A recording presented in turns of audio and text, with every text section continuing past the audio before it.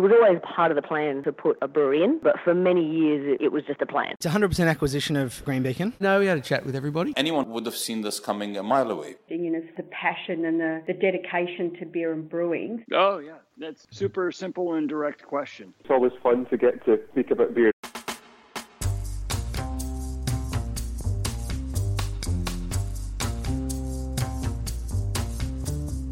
This week on Beer is a Conversation, I speak to Lauren Yap, a professional in the world of hops, and our discussion in part focuses on her role at NZ Hops. Lauren has now actually left NZ Hops for Pastures New. Despite this, I think it'll be a fascinating discussion about hops, managing a collective, and the future of the ingredients business. So hope you enjoy. Hey Lauren, thank you so much for coming on the Beer is a Conversation podcast. Yeah, hi, happy to be here. Obviously, had a great career, some really interesting moves. So tell me a little bit about your career history and how you got there.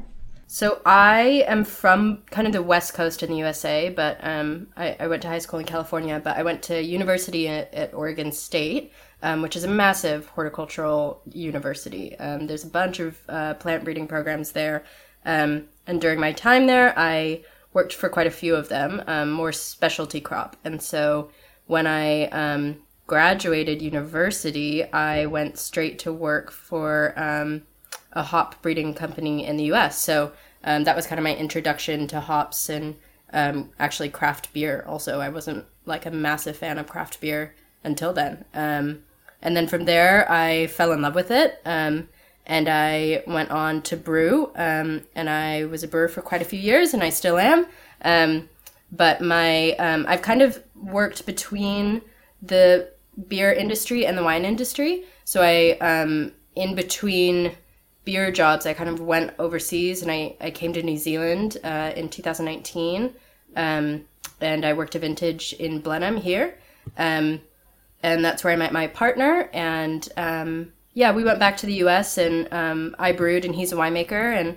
And then just actually before the pandemic, we decided that we wanted to come back to New Zealand and kind of start something for ourselves. And I had never even been to Nelson, but I had some friends of friends here in Nelson in the hop industry. So I just kind of reached out to the people I knew in the hop industry and they reached out to the people they knew. And I pretty much landed with NZ Hops straight away. So yeah.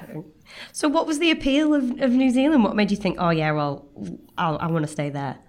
Nelson specifically, my partner and me are in love with Italy, and we love even the wine that we make in my home region in Oregon, that style, but it's unattainable to live in Italy when we don't know the language. And where I'm from, it's pretty expensive to farm grapes and buy grapes to make wine. So we kind of decided Nelson on a map because it's a wine region, a hop growing region. It's pretty close to craft malt companies. And, there's hops here. And, always helps. We were like, there's a beach also. We were like, I don't know. We've never lived near a beach. That sounds nice. And I'd truly never been. So I landed in Nelson and was like, oh, this is a good move. Yeah. This is the place. This is for me. Yeah. But obviously from being from Oregon, Portland, aka a beer mecca, globally, don't you miss it? Do you miss it a little bit? Yeah, it's super cool. I'm still really well connected with the beer industry there. Kind of some of my mentors in the industry are people in Portland, and some of my best friends are colleagues there.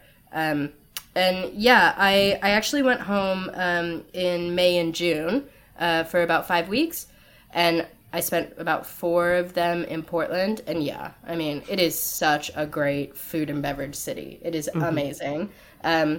But I've become small town, I guess, because I got so tired of sitting in traffic and I don't know, just making reservations everywhere. You can just walk down to the pub now, which is exceptionally nice. Yeah. I do miss that a little bit about where we are in Australia. Everything's so far away. Back home, you used to be able to just walk to the pub and then like weave on home. Can't Yeah. quite do that now. I need to plan it a little bit better because where we live. But yeah. Oh, fantastic. And I mean, a great move, obviously, being in the world of hops. And we spoke a couple of weeks ago because I had seen that Nectaron had been considered the next big hop, according to brewers, on VinePair. Someone called it a rock star hop, which is amazing. But, you know, I don't know. I don't necessarily even... before I did the article that you very kindly contributed to a couple of months ago, I didn't really realise that the US was so aware of New Zealand hops or hops from elsewhere, just because it's such a strong industry there regardless. So what do you think of that? Were you really well aware of New Zealand hops or other hops around the world when you were in the US, or was it very much like we've got everything here that we need? No, New Zealand hops are so coveted over there. Every brewing job I've ever worked, I've used quite a bit of Nelson, quite a bit of, there's just so many. Riwaka, if you can get your hands on it, it's a pretty hard to catch hop. I've used some Rockout. US brewers love New Zealand hops and Australian hops, and yeah, I think New Zealand and Australian hops are super sought after there, even though, like you said, there are such amazing hop breeders and hop companies over in the US that do incredible work. There's some novelty about it being from, you know, the place of the Lord of the Rings, you know? And I love that. It's pretty great, actually. Some things that I didn't even know, and I've used quite a lot of New Zealand hops, was how, you know, kind of clean and green the New Zealand hop industry is here.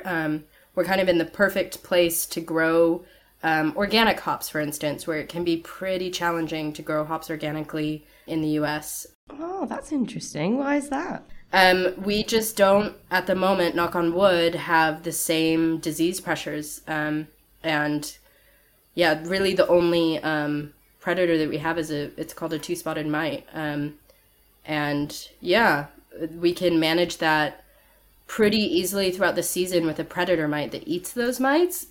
We don't often have to spray for them. So it's actually a really great industry that way, in that the hops are hops. And, you know, we do pretty hefty residue testing to make sure that they really are clean just in case. But yeah, it's a really beautiful industry that the hop growers can focus on growing the hops and not about battling everything else that comes at them. Yeah, I bet that must be nice. And is there a bit of a demand for like organic hops in the market now? Because, you know, we've seen beers with sort of not buzzwords, but like plant-based and stuff like that. And organic's obviously one of those words that's like a consumer thing that everybody knows what it means, and you know, it's got connotations effectively. But what do you think? Do brewers care then on that kind of thing? Yeah, and I think that they're starting to care more and more, to be honest. There's, here in New Zealand, within the New Zealand Hops Co-op, we have 2 growers who grow organically, and they're really, really, they're generational hop growers who've been at it and have so much knowledge around it. It's not easy to grow them organically. You're fighting more weeds and stuff like that. But yeah, the brewers there are brewers that are contracted for them year in, year out, you know? And I think it's hard because, yeah, like you said, it's almost like organics is a buzzword, but the more and more that people understand what's going into their food, the more and more people start to understand what's going into their beverages also. And beer's a pretty easy one to focus on, same as wine. I mean, beer has 4 ingredients.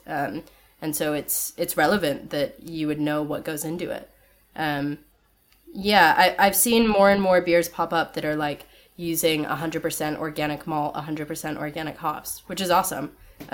It's not, at least for the malt industry, I know that there's not like a plethora of organic malts, whereas we do have, I think it's more than 5 organic hop varieties here. So you have some choices, you know, to work with. So it is a challenge, I think, for those breweries that seek to be 100% organic. But yeah, I think we're working well with them. Absolutely. And I mean, that brings me on to my point that I wanted to ask before I got completely sidetracked as usual. Working in a co-op, it's hard enough as it is to get the right hops to the right people and plan ahead and all that kind of stuff in the world of ingredients supply. How on earth do you manage a whole host of farmers doing different things, doing it in different ways, and then also balancing that with the demand that brewers have for New Zealand hops? Yeah. So NZ Hops Co-op has 27 growers, which is so many growers. It's really, really lucky that there's so much history behind it here in New Zealand. You know, New Zealand as a country is really young and the hop industry is almost just as old as it, which is awesome because that means that it's been here, it's been established, we're familiar with the land, we're familiar with what is successful and what's not. Until a new variety comes into the mix, like we know what dates to pick it, what dates to train it, all of those things. It's really, really positive in my eyes that there is a co-op like this. There have been about 8 or 9 new growers come in over the last 10 years, and that they've really been able to lean on, and I think really benefit being in a co-op, that they get to learn all of that stuff, right? Quite a few of them didn't have horticultural backgrounds. You know, they came from like dairy farming, for instance, but just saw hops as a pretty good venture, and they could lean on the other growers, even for little things. Like New Zealand is such a small country that where you get your like tractor implements, or where you get where you source string from, or poles for the hop gardens, stuff like that. I mean, I don't know how you would go about it as an independent grower. You'd probably still call up some of the hop growers in the co-op, you know? Yeah, the co-op is really, really great that way. Managing 27 growers on our end has its challenges. Yep. It's even the little things. Like, that's 27 individual phone calls. At least a week, you know, if not like multiple times a week. We are really lucky that we have pretty open communication with them. And since I've started, we've like super gone up in our technical abilities with communication back to the growers. So in the same way that through the pandemic, we had to improve on how we communicated with our customers, we kind of side by side were like, okay, like the growers can't just pop into each other's farms now. They're kind of scared of shutting down harvest. All right, how do we make sure that we have the right chat streams? How do we make sure that all of the information is in a really great pack prior to the season? Stuff like that, I guess an older co-op, as we're an older co-op, we didn't have to do in the past, and the pandemic really kickstarted that. So it's been super positive. I mean, everyone's got like Power Apps and Microsoft apps, and like it's actually amazing. Everyone's I was going to say, like, how have they adapted to all of this? Because I mean, I don't know that I hope this is fair to say, but potentially farmers amazing at what they do, but not necessarily all for Zoom and Teams and dealing with all that kind of stuff as well. They're actually great. A lot of them ended up getting like, you know, some of them had like flip phones and like really old brick phones when I first started. God, and they've like all transitioned. Like I'll show up and they'll be like this massive iPhone or like Samsung, and they're like, Lauren, can you tell me how to like connect to the Wi-Fi? And I'm like, this is incredible. That's amazing. A bunch of them have Instagram now. It's amazing. Oh, well, that's perfect. That's all marketing and all that. We love that. That's fantastic. We like to see that. And I think you've hit the nail on the head. Why I've always found cooperatives really interesting. I know we've got a few in Australia that are brewing cooperatives, and that ability to share that knowledge has always been really key for them. Whether it doesn't necessarily have to be about brewing, it could be about marketing or about finance or whatever. And I feel like that is exactly what a co-op like NZ Hops would do. Yeah, I'll give an example. So we've got a new hop biodegradable, like a hop compostable string that's entered the market. It's New Zealand made. There are some ingredients that are sourced from overseas, which was a challenge, but we're super excited because it's just like the alternatives have been like a plastic string and like coir, which is a coconut fiber, which takes forever to break down. But we basically, some of our growers in our research committee worked side by side with this new supplier of this string, and the co-op itself, all of our growers were able to go in on making sure that there was the demand for it, and the supplier was able to make sure that it actually got those ingredients in. And it's stuff like that you're going, oh, well, a single farmer wouldn't have been able to do that. But the fact that there is like power in numbers and working as a team to kind of improve the industry in a really positive way. Yeah, it's just such a tangible example of how it's worked so well. Absolutely. I mean, it must be hard as well, and I'm not sure exactly what the structure is like or anything like that, but it's not loose in the sense that everybody belongs to the same brand, but they can sort of do their own thing outside of that. Is that how it works? Like if they want to or whatever, they aren't like contracted just to do NZ hops. It's not always that way, and it hasn't been that way fully in the past, but yeah, we do have kind of a supplier model where they're able to choose whether or not they're like 100% supplier or if they also do their own thing on the side. Because we have some varieties that are, they're able to go direct to market because they're not owned by the co-op. Right, okay. But the varieties like Nectaron are fully owned by the co-op. So the growers will grow it, and that all comes to us to market ourselves. Fantastic. Yeah, that's amazing. And then you obviously coordinate stuff like the distribution, logistics, getting it out to Australia, to the US, and all that kind of stuff as well. Yeah, we have a very hardworking logistics team. Oh my God. I was going to say, because it's like we were talking to suppliers in Australia last year, and this was at the end of last year, and it's only gotten worse from the sounds of it from there in terms of supply chain issues. How have you guys been dealing with that? Has it been an absolute nightmare, or like is it okay now? Oh my God. I bet our logistics team would be like, all right, I'm going to need to take a few minutes. But overall, it's gone really well. Surprisingly. So shipping costs have skyrocketed. That's a reality that we're now dealing with. And same as Australia, we're these like countries at the bottom of the ocean. And we have a massive market in the US. And so we're still shipping our hops up there, and there's a tacked on price, which our growers are eating, New Zealand Hops is like the marketing arm of the company are eating, and the customers are eating too. And it's something that we've all had to grapple with and kind of make adjustments with and kind of be flexible. Yeah, it seems like it has gotten better. Last year was a real challenge. Harvest 2021 and the shipping season after that. I mean, just getting containers into the country was insane. But this year we've done so much better, and our logistics team like works day and night. It's crazy. They're like up at 2 a.m. like posting on our team's channels, like, we got a container in the yard tomorrow. Who's around with a forklift license? Stuff like that. It is such a team effort. Yeah, that's it. And are there any delays that have been impacting? Because I know at least a certain percentage will be fresh hops. Like, how long are we looking at to get over there? It's not like impacting anything like quality, I imagine. I don't know. I don't doubt you'd allow that. Our containers are all chilled, so that's a positive thing. But yeah, I think it's less about getting the containers versus like the ships being delayed. I think that's been a massive issue. But it's, again, we've kind of reached stability here in New Zealand. It's hard too because it's like apples, grapes, kiwi fruit, hops, we all like hit at the same time. It's crazy. So everyone's like fighting for the same containers and the same ships. And I guess like these are just the challenges that we have to operate with in a post-COVID world and just adapt to. And what about anything else? Anything else that sort of came out of COVID and you were like, okay, this is good for the business, or we need to deal with this? I know brewers have their own challenges in terms of COVID, like obviously moving to online sales and stuff like that. But from the hop side of things, what else?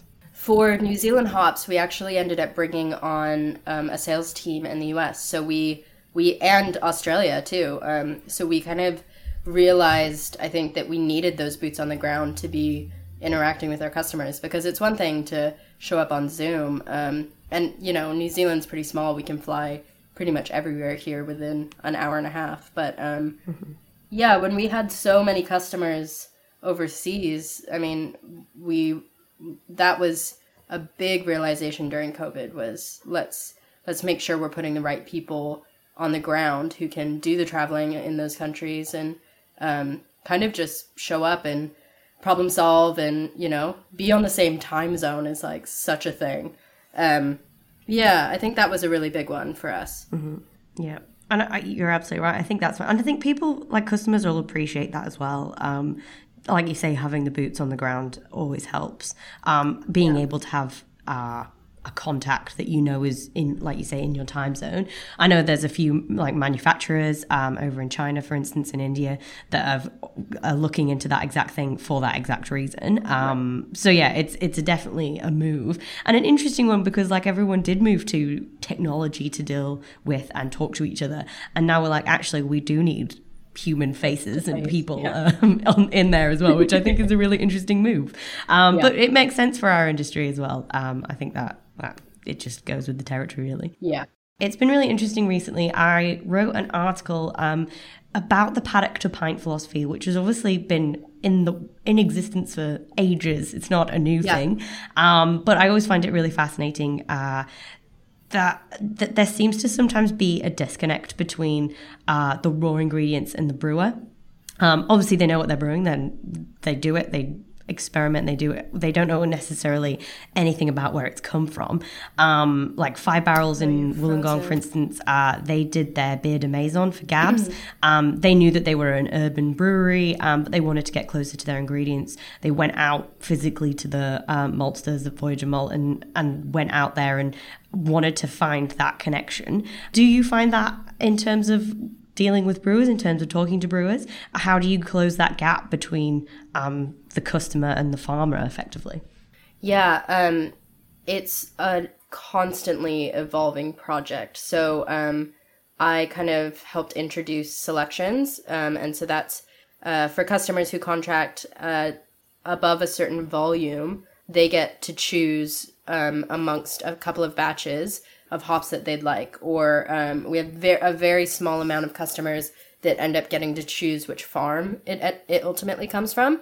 But it really is, I think, about communication. And I have such admiration for the craft malt industry, who's, you know, doing the exact same and just trying to make sure that people understand where their ingredients come from and what the process is. And we're lucky that brewers seem to be like super into that. I mean, it's such a generalization, but I think so many people get into brewing because they have loved wine or they've loved whiskey, and, you know, it really matters in those beverages. And with beer, there is more, you know, there's more variables, but yeah, I do a lot of work of communicating back with brewers who have questions about a certain batch they got, even if it's just like 1 5 kg batch and they're like, whoa, I loved that.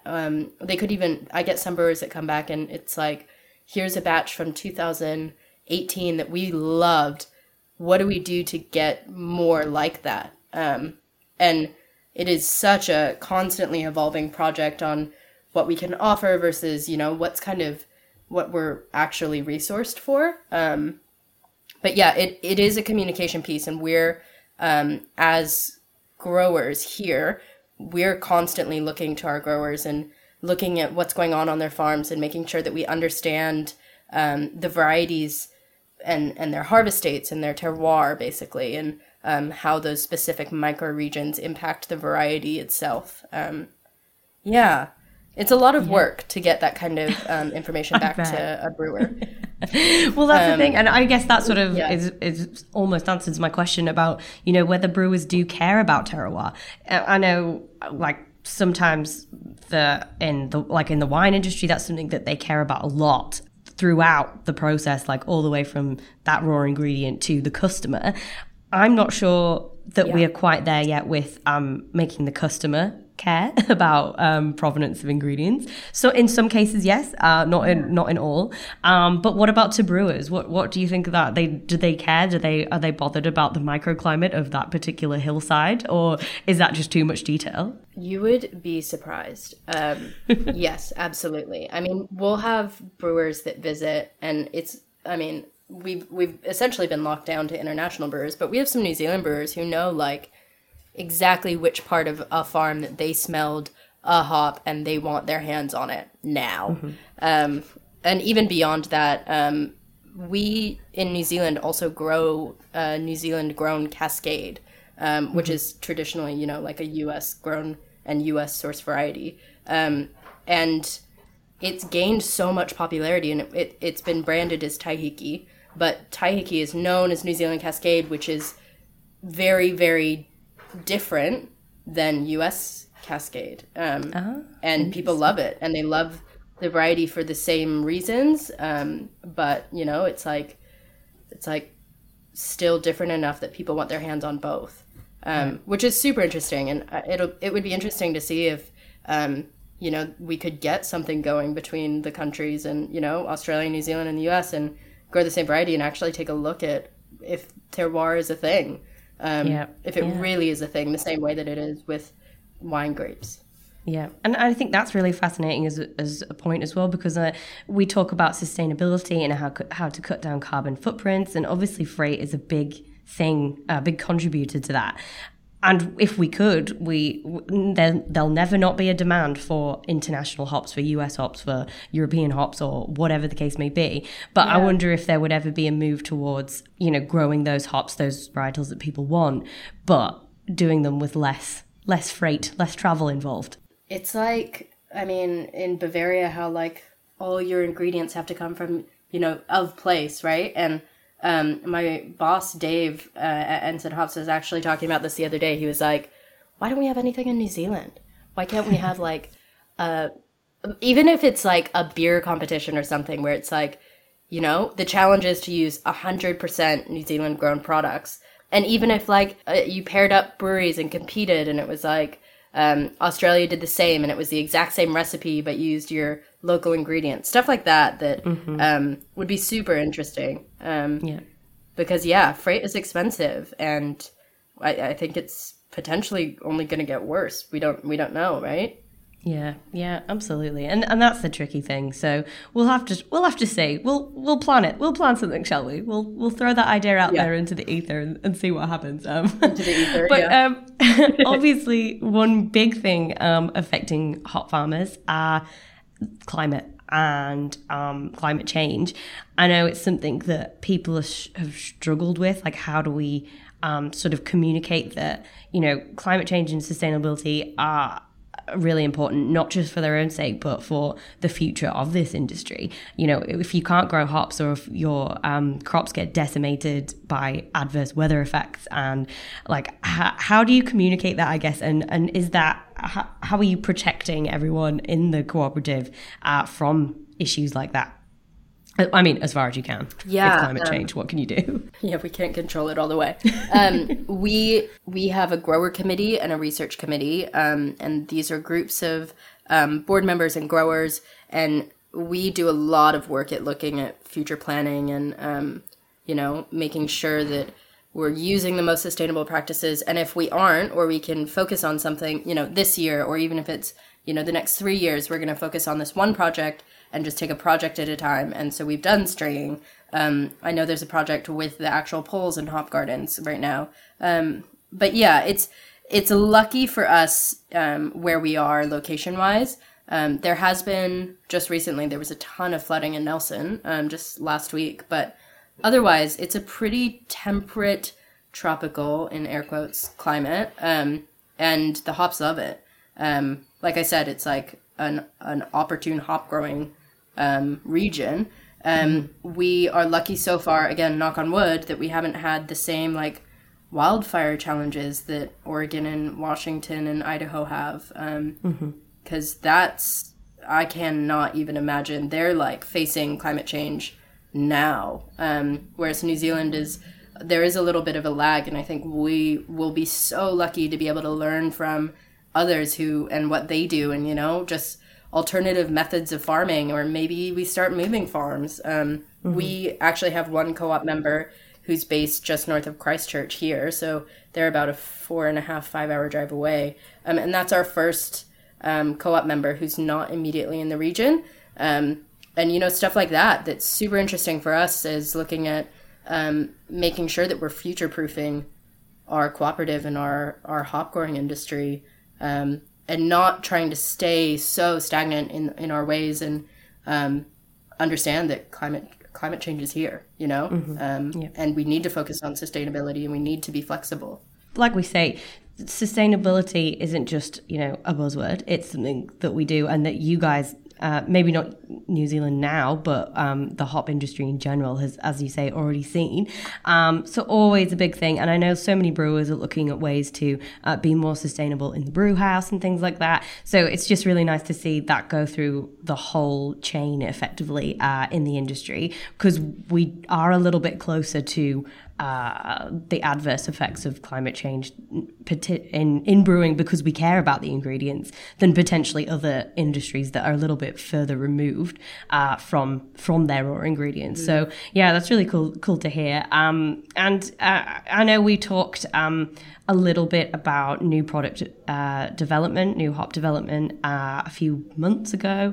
But do you take that into consideration? You know, are you looking at particular varietals that are really resilient, I guess? Or like, how do you do that in terms of NPD?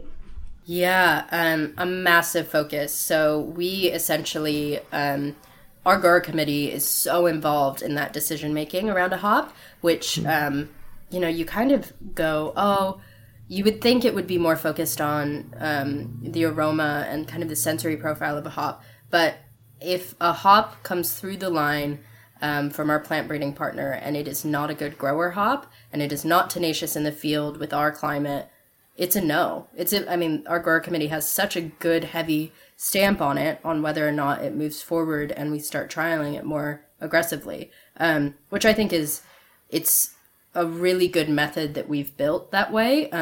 It means that we are making a more sustainable future in, you know, putting less resources potentially to a paddock because it's just easier to grow, easier yield, easier timing in terms of training the hops, easier to go through the picking machine. These are all factors that come into all of our new product development, not just the hop breeding side, but there's a huge focus on within Bract Brewing Program, which is our new like innovation pipeline for our trial hops. We are looking at the yields, and we want every hop that comes down that line to be a good yielder and have good timing and fit within our profile. So, I mean, we're dealing with 18 hop varieties right now already, with about 7 coming down the line in our innovation program. So that's a lot of hops across about a 6-week picking window. So we want to make sure that those windows are all filled. And it's just little things like that you would never imagine. You know, you've got like all these logistics and all these little things that actually really, really do matter and make a difference on how long your harvest is and how much energy you're putting in. And yeah, it is a massive focus. and sounds like a huge challenge as well. Again, like managing everyone on that. And like the growing committee sounds really interesting. Like, I guess, how do you decide what to take to the next stage when you've got so many different farmers, different climates, different demands from each one of them? Like, how do you decide that when you're doing the sort of NPD process?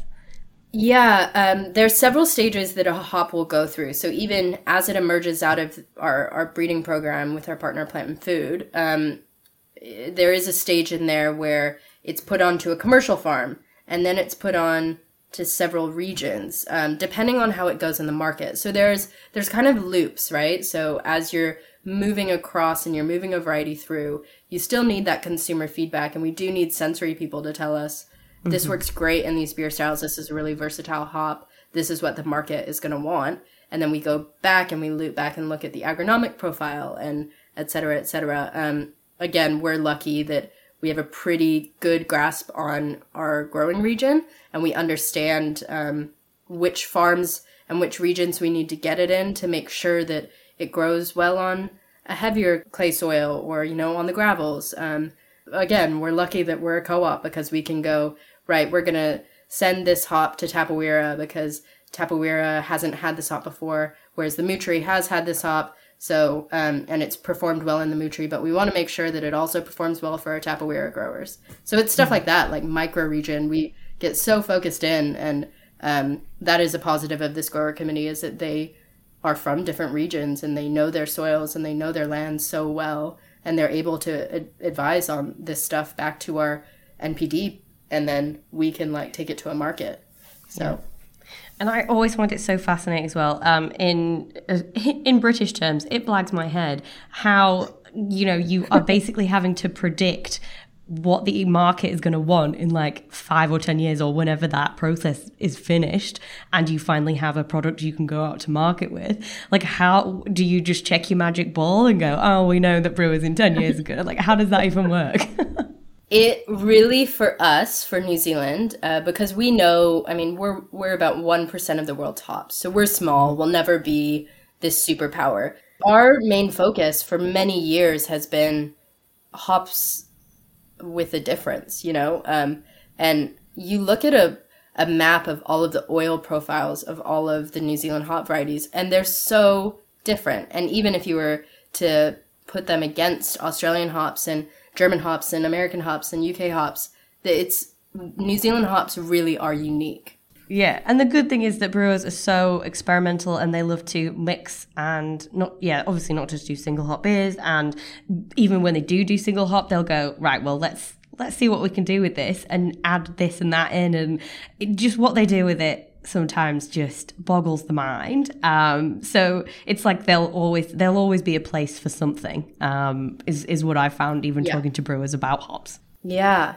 And there's so many great hops in the market now. I mean, there is a list that goes around each year of every commercial hop variety.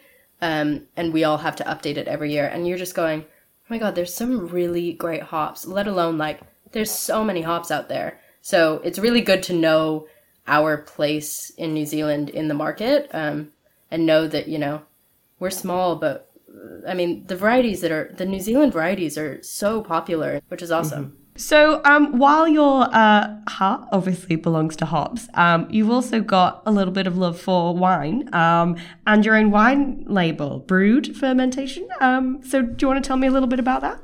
Yeah, so it's actually, so we make both beer and wine under the same label. And yeah, we grow our own grapes here. So it's just my partner and me. We're super small.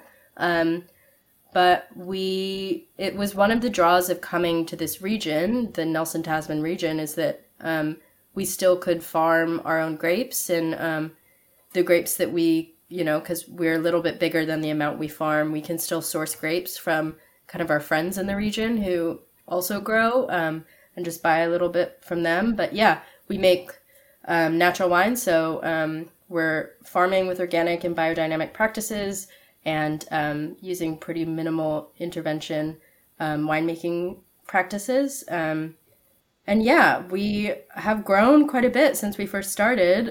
We've about tripled in size, which we're still super tiny on the winemaking front, and beer. But we love it. My partner is, he's an incredible winemaker, and he works for another winery here. And yeah, we make beer under the same label, which we kind of use. We use 100% New Zealand products, which is super exciting. And then we kind of try and make beer with the season. So we're using fruit, and we're using some of our grape skins from harvest, and any nuts that come through. Yeah, we're using locally grown products, which is awesome. Nelson is an absolute fruit basket. So we're really lucky that we ended up landing here and kind of found our feet. Yeah, and it's amazing. And it's really good that I guess you get to do the practical side of it as well. Like, if you see what you're doing, what your customers are doing effectively at New Zealand Hops. So you can understand the challenges and how things work, and what the process is on another level, I guess. Yeah, definitely. And I mean, we've got a really great local malt supplier here too. So we get to, I mean, all of our ingredients are within a 4-hour drive from us, which is unique. You don't really get that many places in the world. And yeah, we're just like, it's super lucky because we have got, there's such a good hop growing community here who I'm obviously now I know really, really intimately and well. And I get to know where my products come from, which is amazing. I have a massive passion for craft beer in itself, and natural wines, and also the ingredients that go into both of them. And my partner is the exact same. Absolutely. And yeah, that's awesome. And do you find then that, because you've got foot a foot in both camps that, you know, some of the trends in each of those sectors, of those industries, of those manufacturing, I guess, if we want to be clinical about it, are they similar? Do they mirror their trends? Are there, like you say, a focus on organic and a focus on like local produce? Is that something you find that are quite similar, and are there any differences? Yeah, I do find it quite similar. It's actually super interesting that the markets, at least here, have kind of evolved together, right? Craft beer is relatively young in New Zealand, and I mean, natural wines are too. And people, in terms of like the general public knowing what that means and knowing what to shop for, you know, ask the right questions, it's all been very young and very evolving very rapidly. Something that's interesting, I've, you know, kind of been straddling both industries for 7 years now. So I've kind of seen both sides, and I think I've evolved with the industry. But my partner has never really been on the brewing side until very recently with me. And he finds the craft beer industry to be, I mean, I'm hoping I can speak for him. He loves that there's like beer judging and stuff like that. That is so, it's like brewers are doing it, you know? And brewers become cicerones, and then they sit on these panels and they judge the beers that are coming through, and then can go back and pretty heavily critique their own products, which is something that is, I mean, he came to the Brewers Guild, the Brew NZ Awards last year, and he was like, the wine industry has nothing like this. This is like, you know, the whole industry like showing up to these parties around New Zealand and like celebrating each other and celebrating the product annually. I think that's something that's super cool that I guess I took for granted. I didn't, you know, not many industries have these things, and even, I don't know, like not even just beer competitions, but festivals are like something super unique outside of this great industry we're in. And we're so lucky. Yeah, that's absolutely fascinating. And I always like to ask that, especially people that work in both beer and wine, or have done in the past, or still do, or have moved from one to the other, because they're so often compared at all different levels, government and customer perceptions and trends within them and stuff. So I always find it really fascinating. And like we were talking about earlier, one of those is obviously an understanding of ingredients and where that's from. And like wine, as we were saying, you know, it's only a one ingredient thing. You know where it's come from. You might blend it, but you know where those grapes come from. But like beer is a little bit more complex in that we've got at least the 4 ingredients, if not more, whatever your opinion is of that. But I do find it really interesting because like I mentioned earlier, it's really hard to sort of explain that to the customer and get them to understand or care about provenance. Do you find that's something that's a struggle with potentially with your customers, or are their customers effectively like growing and being educated on that? Is that something that they use to market their beer? Absolutely. I mean, I'm the target consumer for craft beer and natural wines, and like, I love it when they tell me exactly what's gone into it.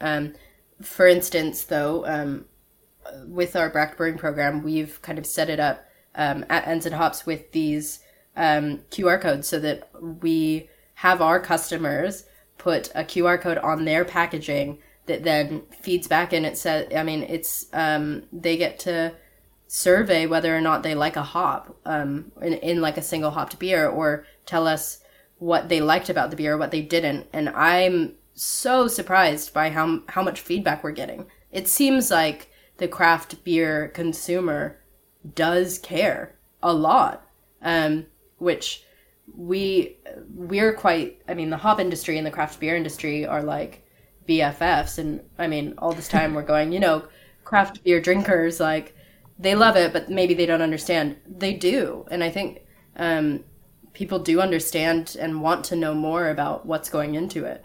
It's actually really surprising. We launched our Brack Brewing program a couple of months ago, and we've gotten so much feedback from end consumers who want to know more.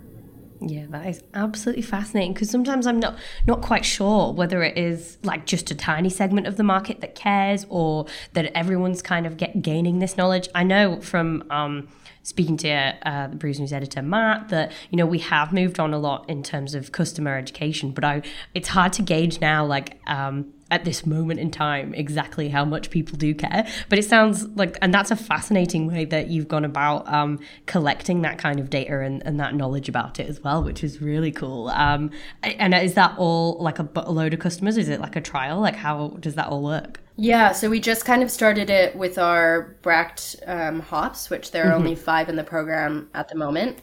We actually got it from a customer prior to even the launch of this program. In the US, he did it himself. He was just like, oh, you know, I'll get feedback from my pub drinkers and I'll let you know. And so he built this like Google Doc thing and got their feedback. And then, you know, he handed me like hundreds of responses. And I was like, Tamir, oh, we need to be doing this. This is such a great idea. And, you know, it was great for him too. Mm-hmm. He was like, oh, I've got like so much feedback on my beer that, you know, you don't really get. I mean, we never asked the question, right? So now we're all asking the question. Exactly. And it seems to be like, this is why people love to have a chat room as well. It's like you can actually speak to the customers. But then, like, I think potentially if you could just like do a QR code and take it home and then think about it, you might get some more like straight up responses as well, which is what we need. Constructive criticism. Exactly. Fantastic. We need honest feedback. Exactly. I've talked your ear off quite a lot, but one thing I wanted to talk about a little bit was, Lauren, you are in Pink Boots. Yes, I am. Me too. Plug for Pink Boots. Everybody join Pink Boots. If you're a lady and you're listening, get involved. I think it's really interesting that we've seen, obviously, over the past year, lots of allegations of sexism, a real opportunity for the industry and associate industries to like look at themselves and say, like, what are we doing wrong? Are we okay? What's the situation? What can we do better? You've obviously been in both sides of the pond. Obviously, it all sort of came out of the US, so it seems to be a huge thing over there. In terms of maybe your career generally, is that something you found to be a challenge, being a woman in the industry? And how different is it over here to over in the US? Yeah, so I really got more involved with Pink Boots when landing in New Zealand. Actually, I found it to be like the best way to get involved with the local industry and kind of like, I mean, I'm in Nelson and the beer industry is mostly in Auckland and Wellington. So it was like, I want to know you. I want to know who's doing all this work and who's around, even just like on a social level. But yeah, I have found challenges as any woman in the industry at all. And in so many industries have found, but I personally found it quite challenging breaking into the industry as a woman. I was super, super lucky. My very first beer job, the guy who hired me, like, he's still one of, my beer mentors. I look up to every beer style he's making and I'm going, okay, I should probably follow the trend that he's on. He knows his stuff. Yeah, he was super encouraging and a great training brewer. And it wasn't, I mean, when I applied for beer jobs, it's really generally a hard industry to crack into. But I found it challenging. There were some interviews where they were like, and I've told this story to like on many Pink Boots panels, but a brewery said to me, can you lift a full keg? I think they said like above your waist. And I was like, well, no, I'm like 5'2". It was just like, no, you know, like straight up, like I can't do that. And they were like, well, we have to hire someone who can. And they ended up, my friend actually is the one who got that job. And she's quite a bit taller than me and stronger than me. And they really did call her back in and go like, all right, lift the keg. And that was her second interview, where she just like proved to them that she could lift a keg. And she, you know, she worked that job and was like, you shouldn't be doing that, right? It's not safe for anyone. My partner is like a pretty tall dude, and he was like, I can't lift a keg. You know, when it's kegging day, we're lifting together. Yeah, this is a health and safety issue for starters. Exactly. Yeah. And I have so many friends that have worked warehousing for breweries now, and it's just like, they've all got bad backs. We need to change that. That's a key issue.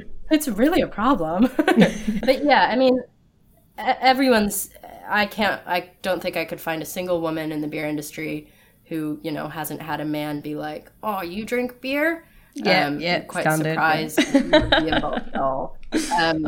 But Portland was a really, really great place for me to start, and I've found quite a few women in the same boat. There is such a great community, and then here in New Zealand, there's such a great community. We just did our Pink Boots hop blend session the other night, and it was epic. We were remote, we all zoomed in, but it is very cool to have Pink Boots running and people so passionate about, equality and equity really in the beer industry and in craft beverages at all. And people are so welcoming, and that's a massive advantage that I have found with being involved with Pink Boots is, you show up to these events and I'm like a foreigner in the hop industry showing up to beer industry events, and everyone's so welcoming. They're like, "Oh, I saw you at this event on Zoom at one time. Be my best friend now." That's fantastic. Oh, that's lovely. And I think that is absolutely what the industry's like at its best.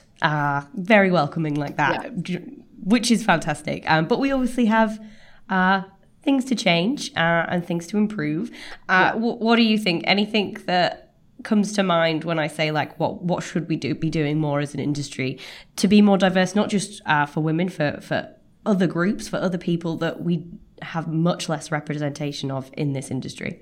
The representation of diverse peoples on the highest level of decision making is where I would like to see the change, and it trickle down from there. So when you start to look at all of our country's brewers guilds and who's judging the most important competitions, right? Mm-hmm. That get a say of what beer becomes what beer that year. I would like to see more diversity in those spaces. And New Zealand is surprisingly more diverse in that space than Oregon. I don't know if that is surprising, but Oregon's done quite a lot of work to improve that. And I know that it's a challenge, right? To make sure that it's diverse. But I mean, it's even management teams. And I think that there really needs to be a push for companies to, and breweries across, breweries, wineries, everyone across the industries to look at who is making calls, who's calling the shots, who's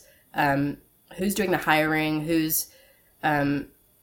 what does your upper management, what does your board look like? And maybe carving out a space for someone who doesn't look like the rest of you, in whatever capacity that might be, right? Yeah, it's a really, really hard one, but I personally love to see a board that has, some good diversity on it, and a guild that has some good diversity and people whose voices are being heard and being pushed, and making sure that those people's voices are being heard.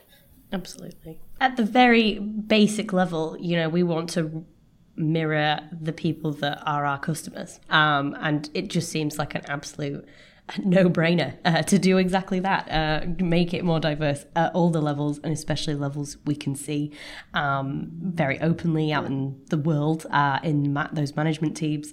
Well, I think you handled that very well. Sorry, Lauren, I just realised after I said it that it was like a huge problem of our time, and I'm asking you to answer it at the end of an hour-long podcast. So yes, I do appreciate that. Thank you very much.